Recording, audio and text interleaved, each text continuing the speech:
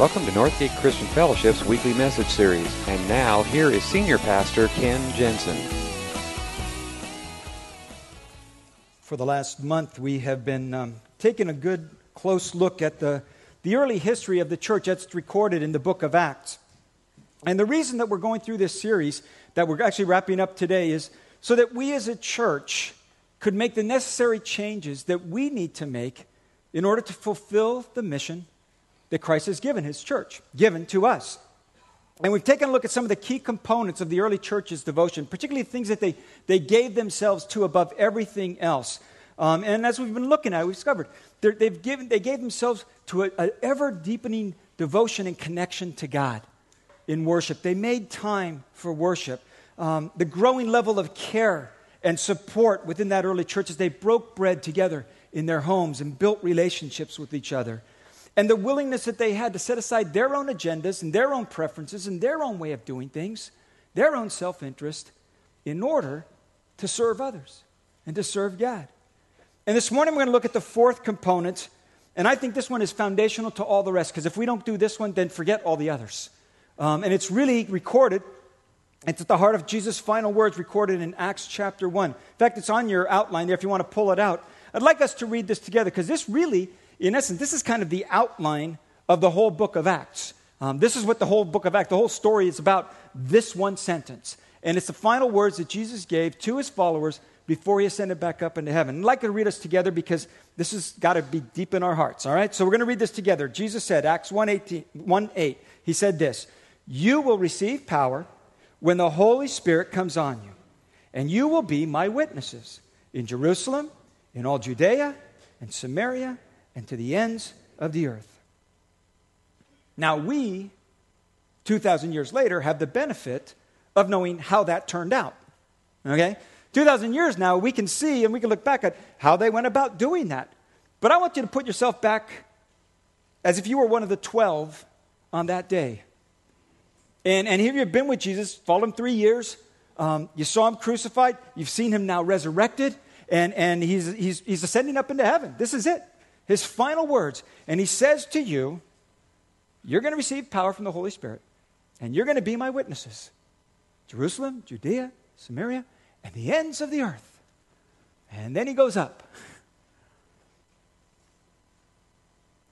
I'm sure they stood around and they looked at each other, said, okay,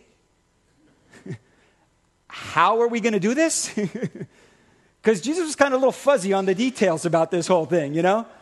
And you got to kind of think about it, because there's no mass media, okay? There's nobody printed up the 4 spiritual laws pamphlets that you can hand out, you know? There's no TV, there's no radio, there's no internet, there's no YouTube, okay? There's no Wikipedia, which is, we all know, is the ultimate source of truth and knowledge in this world, okay? They got no way of getting this word out. And I'm sure they just kind of looked at each other and they said, now what do we do? What do we do? Jesus, you know, because that's all He said. As I said, you 12, reach the world. That's it. And they were crazy enough and devoted enough to say, okay, then let's do it. Let's do it. Because you see, that assignment that Jesus gave to them 2,000 years ago has not changed. And now it's our turn. And it's been brought to us in the very same words that Jesus spoke to those original 12. He speaks to us. You'll receive power, and you will be my witnesses. Jerusalem, Judea, Samaria, the ends of the earth. It's up to you. It's up to you. And I think there are some really key things as we look at these early followers on how they went about doing this, and particularly the things that sustained them through all of the things that they went through in trying to fulfill this assignment, this commission that Jesus had given them. And I think the very same things that became the absolute essential convictions of their heart have to grip ours as well. And that's what I want to kind of look at this morning. We're going to wrap this whole series up. We're going to look at a couple different passages through the book of Acts. But it really comes down to this, that each and every one of us have to be absolutely convinced, as they were, about these particular things. The first is that it is God who is at work in this world. God is at work in this world. That is really, really important, Because I think one of the reasons that we are sometimes reticent or hesitant to share this message that we've received with somebody else is, we just feel like it's all on me. What if I make a mistake? What if I don't get it all right? And one person described it to me this way. Anytime one of those situations all of a sudden come up and the topic comes up or somebody asks a question, it's like all of a sudden my mouth goes dry, and all the moisture from my mouth ends up in my palms, and my palms get all sweaty. My mind goes blank, and I don't feel like I can say one intelligible word. And maybe you felt that way. And a lot of the reason you feel that way, I think, is because we feel like it's all on us. The pressure is on us to get it right. But if you look at Luke's description, and Luke, by the way, is the one who wrote this book, he writes about the early church. And I don't know if you caught this. We've looked at this sentence a few times now this last couple months. It says, they continued to meet together in temple courts. They broke bread in the homes and ate together with glad and sincere hearts, praising God and enjoying the favor of all the people. And then this last sentence, and I don't know if you've caught it, but it goes like this. And the Lord added to their number daily those who were being saved. Who's at work here? It's God. The Lord added to their number. And I think our nervousness and the awkwardness which sometimes we share is simply because we think it's all on me. What if I make a mistake? And Jesus didn't say, go and don't make any mistakes. What he said was, go and be my witnesses. You're going to make mistakes. There are times when I've had a conversation with somebody and kind of shared a few things, and the opportunity opened up, and then the opportunity went away, and it was just, and I walk away from it, I should have said, oh man, why didn't I think of that before? The deal is this. It's not all up to you. And I think one of the reasons why the early believers could be so bold in declaring this message is they understood God's the one who's at work. It's not all on me. In fact, you find that over and over again as you read through the book of Acts. Acts chapter 11 says the Lord's power was with them, and a large number of people believed and turned to the Lord. Acts 16, one of those listening was a woman named Lydia. The Lord opened her heart to accept Paul's message. See, the deal is this. When you understand you're not alone in this, it takes the pressure off. It's not all on you. And the truth is, you never know. You have no idea what God is doing in somebody else's heart. You really don't. You have no idea what God is doing in somebody else's heart. And when you think it's all on you, you make the mistake of not realizing God's at work. The baptism video we showed at the beginning of the service, one of the last guys that got baptized on that last Sunday, his name is Brian Moore. Brian has been attending this church for almost 3 years. Okay? Every Sunday, his wife dragged him along, and so he came, And actually, he kind of was interested in technology, so he got involved in our tech team. So he had to be here. He had no choice. He had to show up. And so Sunday after Sunday, he's been here almost 3 years. And all of a sudden, one Sunday, it was like, bing! I need to do something about this. I need to make a decision about this. Because God had been working in his heart for 3 years. And that's the deal. God is at work. And I will tell you, folks, my constant prayer, every Sunday, every message, my prayer goes something like this. Lord, if you can make sense out of anything I say today, please do that.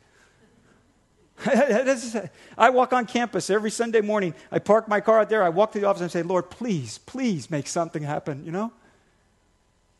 Because if it's all on me, I'm not going to change a life. If it's my convincing words, if it's my ability to speak, how I stumble over my words all the time. If it's on me, it's not going to happen. So my prayer is just, God, would you somehow touch somebody's heart by something I say today? Because here's the deal. I want the people I love to find the God that I love. And my prayer is that they would discover that the God who has chosen to love me loves them too. And that's all I want to do. I want to help people make that connection with God. And if it was all up to me, it wouldn't happen. But I think our power and our strength comes in knowing God's at work. God is at work. God is at work in this world. God is at work in the lives of your friends and your family. God is at work. But, and here's the but, it's up to us. It's up to each of us to share his message. God's at work, but we play a part in this. It's up to us to share this message. You read through the story, and especially the first 5, 6, 7 chapters of the book of Acts, by all accounts, this church in Jerusalem is a success. I mean, you look at the description of the life of the early church, and ministry is flourishing, and people are generously sharing and caring for one another, and even when they have conflicts, they're resolving them in righteous, gracious ways. I mean, stuff is happening, and it's all good stuff happening in the church. And any pastor with the soul would be happy to pastor a church like this, because everything was just running so well, except for one thing. One thing. And it's the problem that happens in every single church. They had taken their eyes off the assignment, and everything became inwardly focused. Because remember what Jesus' words were? You will be my witnesses in Jerusalem and all Judea and Samaria and the ends of the earth. The trouble is, they're all still in Jerusalem still. Nobody's moved. They're still sitting around in their little holy huddle, and it's great things are happening, and boy, this isn't exciting, and wow, look at all the stuff that's going on, and ministries are going on, and people are generous and sharing and caring, and all this great stuff is happening, but they're still stuck in Jerusalem. Now, any batter who is batting only .250 will not be in the lineup very long. Because Jesus called them to something more than just Jerusalem. They had lost sight of what the assignment had been. And something needed to change. Because if it didn't change, then this would become nothing more than just another religious sect, branch of Judaism. It wouldn't have gone any further. And eventually it would have died out like all the other hundreds of different sects there were at that time. It would have just been one more to come and go. Something had to change. If it didn't change, that was going to be the end of it. And so, God changed things. He had to shake things up a little bit. And so you read in Acts chapter 8, a great persecution broke out against the church in Jerusalem. And all except the apostles were scattered throughout Judea and Samaria, and those who had been scattered preached the word wherever they went. Now I want you to look at that. Where did they get scattered to? Judea? Samaria? Those places sound familiar at all? And look at who it is that gets scattered and who stays. Who stays? The apostles, the pros. Who gets scattered? Everybody else.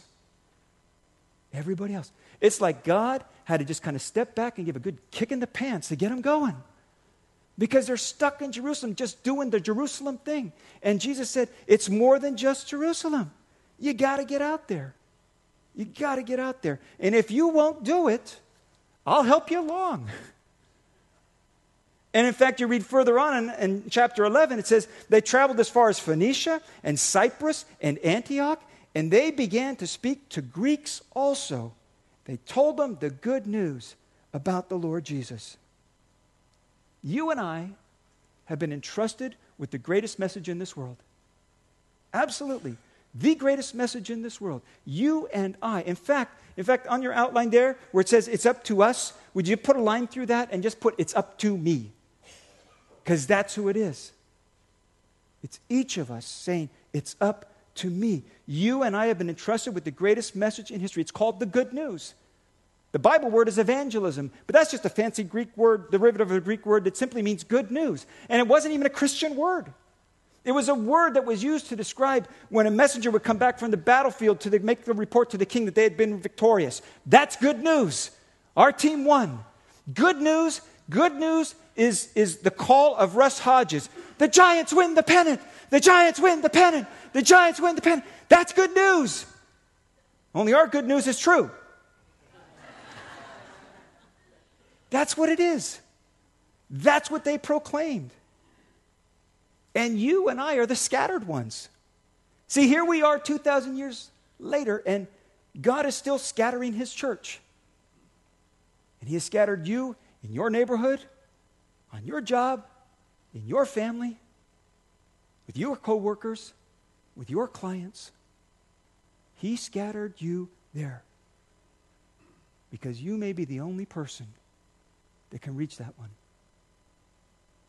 He scattered all of them. And it wasn't the pros that continued to carry on the message. It was a plain, vanilla, ordinary, everyday Christ follower. It's up to us. It's up to you. It's up to me.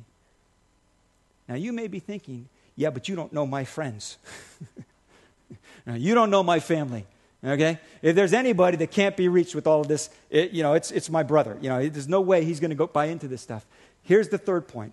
No one is too far that God cannot reach. Peter's very first sermon, on that day that the church began, he got up and he talked about Jesus to these people. And he said, this is what has happened, that Christ has come.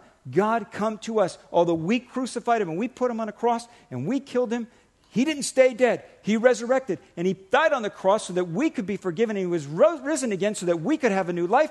And that's the promise. That's the promise. And he goes on, he ends it with this. And this promise is for you and for your children and for all who are far off, for all whom the Lord our God will call. It's not just for the people that are close. It's even for those who are far off. And little did he know on that day that was going to be put to the test.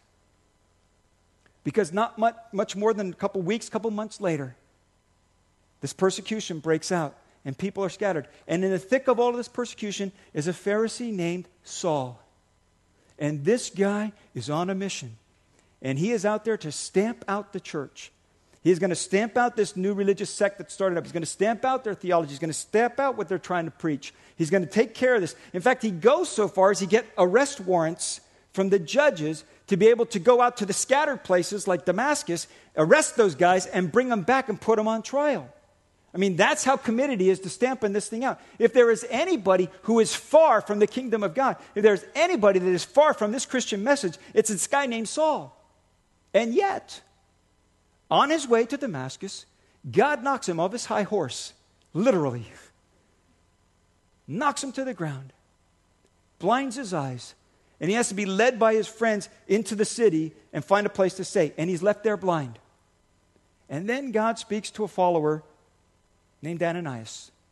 And he says to Ananias, I want you to go down to Straight Street because there's a man there named Saul, and you're going to go talk to him.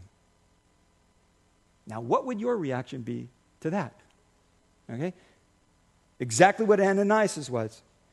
Look at this. He says, Lord, I've heard many reports about this man. They say he's done great harm to God's people in Jerusalem, and now he's come here to arrest all those who worship you. And you want me to go talk to him? Come on. But he does. But he does. Because you see, the message of Jesus is the message of grace. And the message of grace is nobody's too far. Nobody's beyond forgiveness. Nobody is beyond restoration. And even this guy that everybody thinks is the last person you would consider to be a believer, the last person you would think that would come to faith in Christ, the very last person that anybody would give any thought to seeing in a church, he's the guy. And if God can reach a guy named Saul, he can reach anybody. And in fact, he reaches him so much that this guy is so transformed that his name is changed from Saul to Paul. And the rest of the book of Acts is pretty much the details of his story going out and sharing this message all around the Roman Empire. And in fact, most of our New Testament are letters written by this man to all the churches that he founded all over the Mediterranean. That's most of our New Testament. And he would write things like he wrote to the Ephesian church. In Christ Jesus, you who were once far away have been brought near through the blood of Christ. How could he write that? Because he knew it firsthand. He knew firsthand the forgiveness of God. He knew firsthand what it meant to be restored. He knew firsthand what it meant to give up on all of his religious trappings and find a relationship with Jesus Christ. And so he could write, even you who are far off are now brought near. See, I think sometimes the message is confused because we're the ones confusing it. I think sometimes people don't understand what this message is all about because of us. Because of teachers, because of preachers, because of everyday Christians. Because we kind of get it all confused and get it all muddled ourselves. The truth is, this message is very, very simple. It is very simple. Paul wrote about it to the Ephesians. It is by grace you have been saved through faith. And this is not from yourselves. It is the gift of God. Not by works, so no one can boast. It's that simple. That's the message. For by grace you are saved through faith. Grace simply means gift. Gift. Grace means I don't pay my own way. I can't earn this. I can't deserve it. But Jesus did it for me. Jesus died on the cross in full payment for my sin, for my past, for my wrongdoing, for my bad thoughts, for my bad attitudes. He died for all of that. He paid the price already. He turns around and he says, now this is my gift to you. Forgiveness, grace, mercy, restoration, new life. This is my gift. You can't earn it. You can't deserve it. But I paid for it for you. And it's my gift to you. That's grace. That's the message. And it's received, he says, by faith. Faith is just a word, means trust. It means a choice to quit trying to do it on my own and to rest on him. And that's really the simplest message. God did for me what I couldn't do for myself. He paid a price for all of my wrongdoing. And he gave me this gift of forgiveness and new life. And all I'm doing is trusting in him. That's it. That's it. I talk with people very often, and they think what it takes to get into heaven is you got to be good, you got to do good, you got to keep all the 10 Commandments. Never mind that I don't know all of them, but I'm going to do it,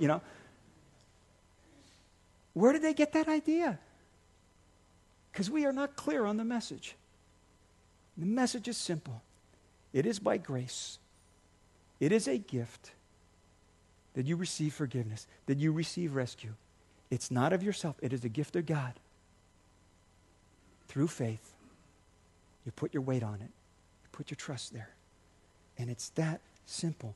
And no one is too far away from that message. Nobody.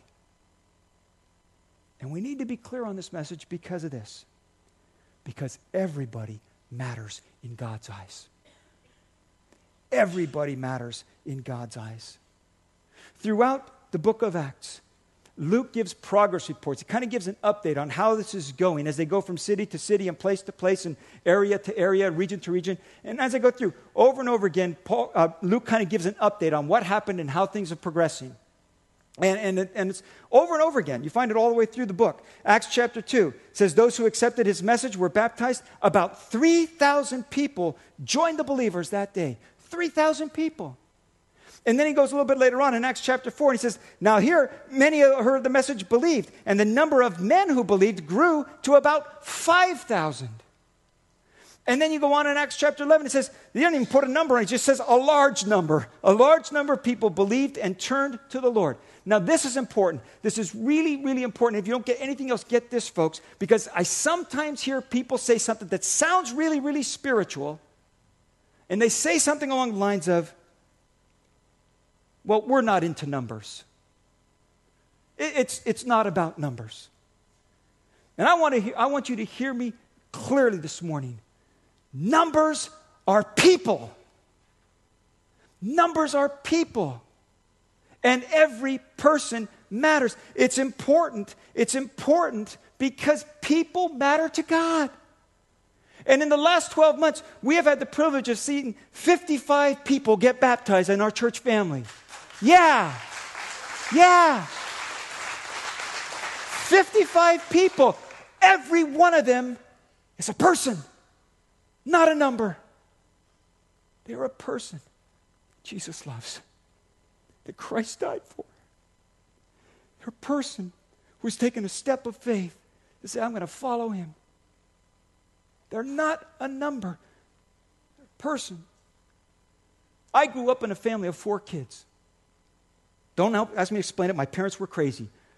Because, in our family, we only had 2, because we figured if they start outnumbering us, we are sunk, okay? But my parents, they were crazy. They had 4. I'm the oldest, 2 girls, and then my brother is the youngest. 4 kids. Now, if my parents went on a family vacation with us 4 kids and only came back with 3, and their neighbor said to them, I thought you had 4 kids. And my parents said, well, we're not into numbers.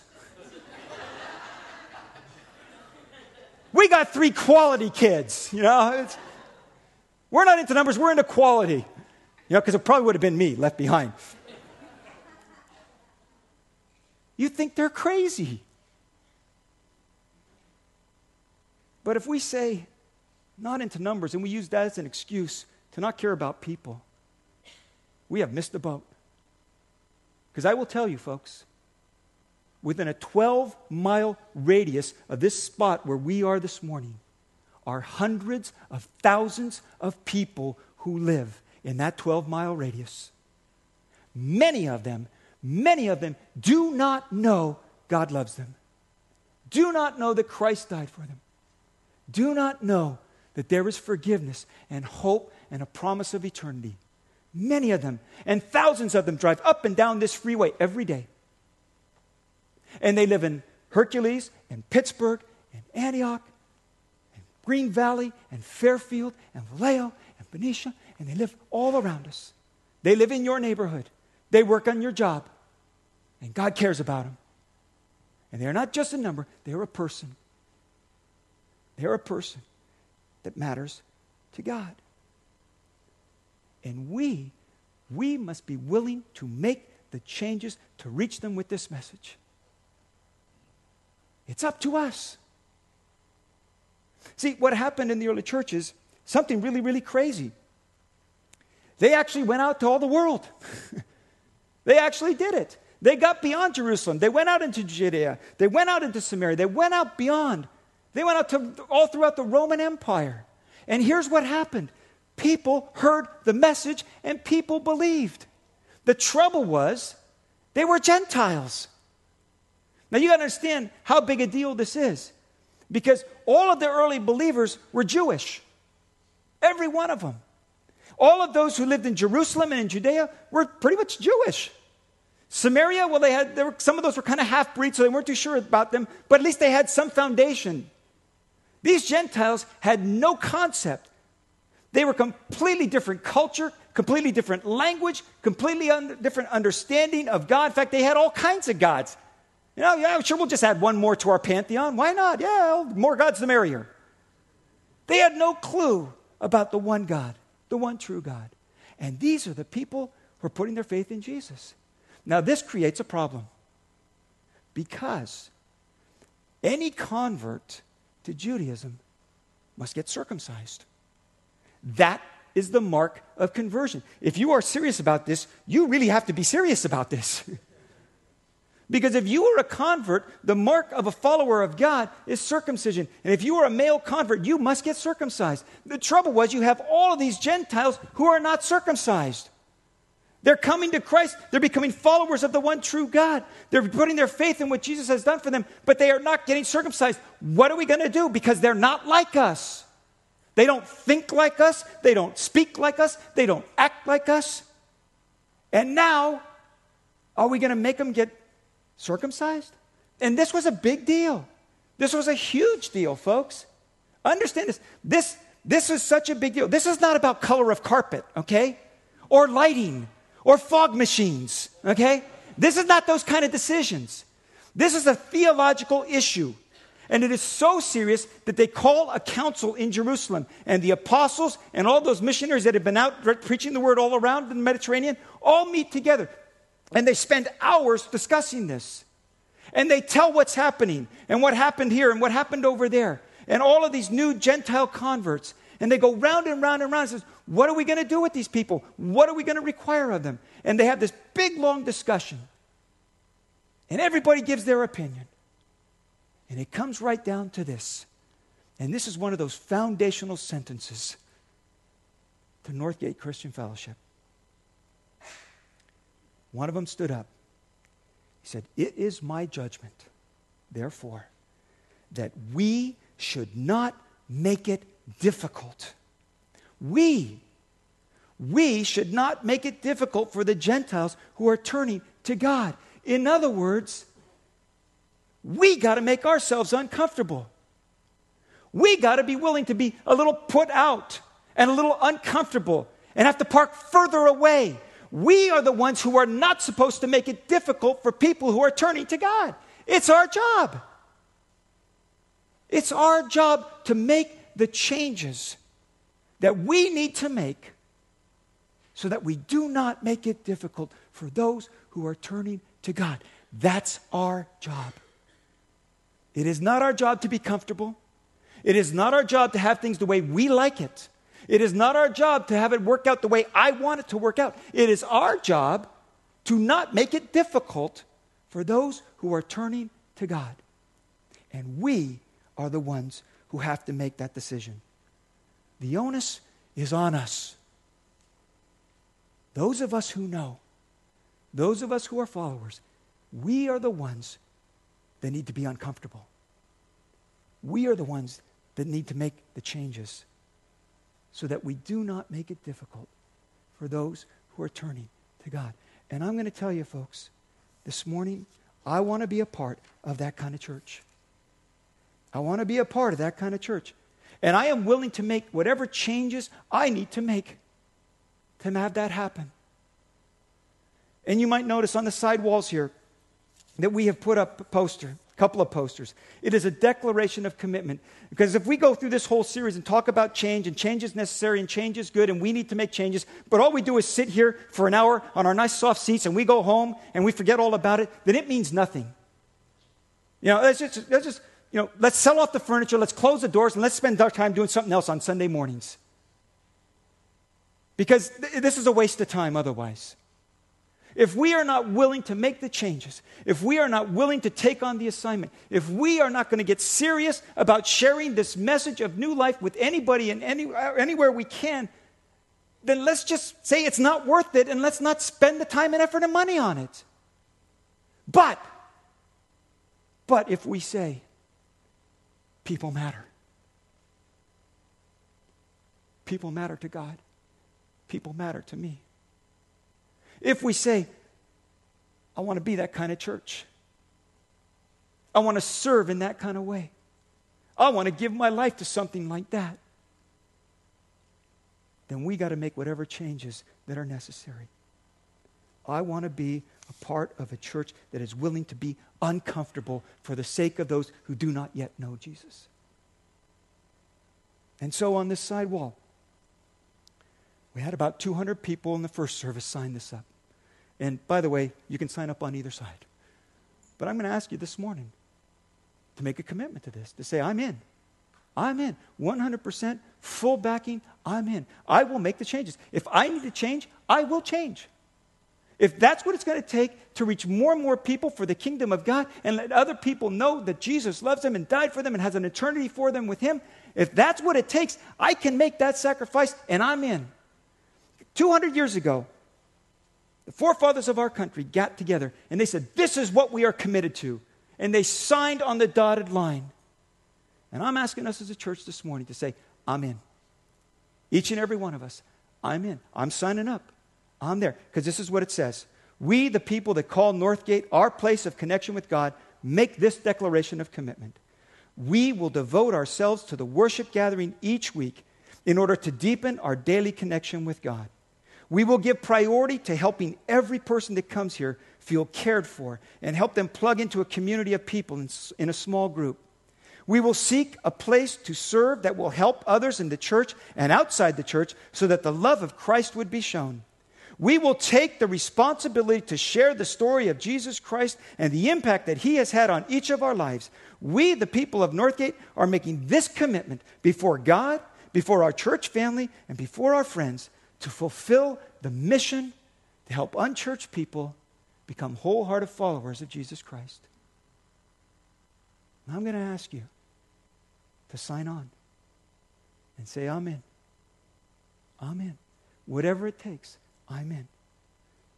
Inside your bulletin, there's a card also. Pull it out. It says Declaration of Commitment. On the front side, you can sign your own name and address. And on the back side, it says, today I promise to. And whatever that commitment is that you are making today, saying, I will be more diligent in serving. I will become part of you can do all four of them. Because here's what we're going to do. We're going to collect these cards, and in about a month, we're going to mail them to you. Because you know what? We have a tendency to forget. 2 weeks ago, we talked about being a church on time. The next Sunday, everybody was on time, pretty much. The next Sunday, about 3/4 were on time. This morning, okay, you know who you are. Because it's real easy to sign a piece of paper and walk away and say, okay, well, I did that. It's another thing to say, I'm in. So this is your reminder card. You write a note to yourself. Say, remember? Remember? You might put the first name of the person you're praying for, that you care about, the person on your job, the person in your neighborhood that you want to see come to Jesus. And this might just be a reminder to keep praying for them. I have people in my life that I've been praying for years. And they haven't yet made that step. But I'm still praying for them. I'm still praying for them because I want the people that I love to know the God that I love. So that they would discover the God who loves me loves them too. And that's my prayer. And maybe that's what you need to put on here. I don't know. But in a moment, we're going to close. And I'm going to give you a chance to just come and sign on. Say, I'm in. And I am willing to make whatever change I need to make to see to it that this church fulfills the mission that Jesus has given us. Would you bow your heads with me? Thank you for listening to this week's message. We trust that you'll join us again soon for another uplifting message from Northgate Christian Fellowship, located in Benicia, California.